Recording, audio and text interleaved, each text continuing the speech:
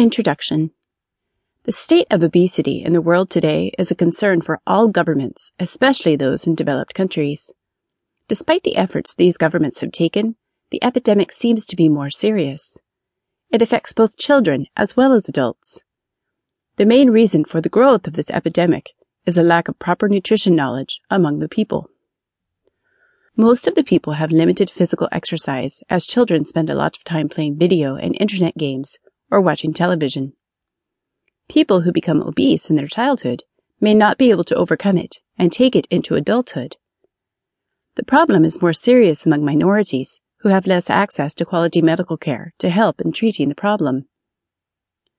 Obesity has become more common as people adopt the conveniences of life and foods that add more health risks than benefits.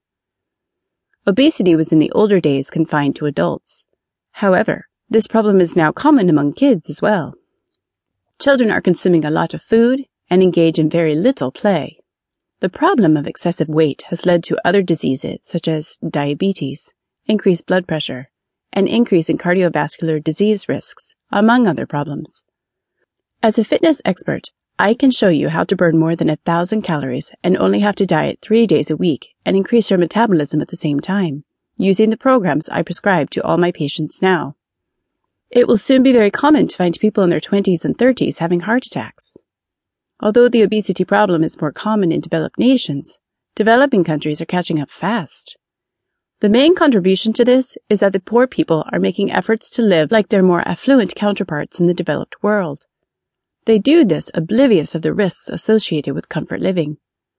Efforts are being made especially in schools to ensure the diet being served to children is healthy. Schools serve their pupils food that has limited portion sizes. The quality of foods and drinks available in the school is being improved.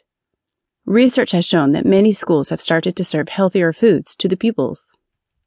The problem can be eliminated or reduced with the use of the DASH diet.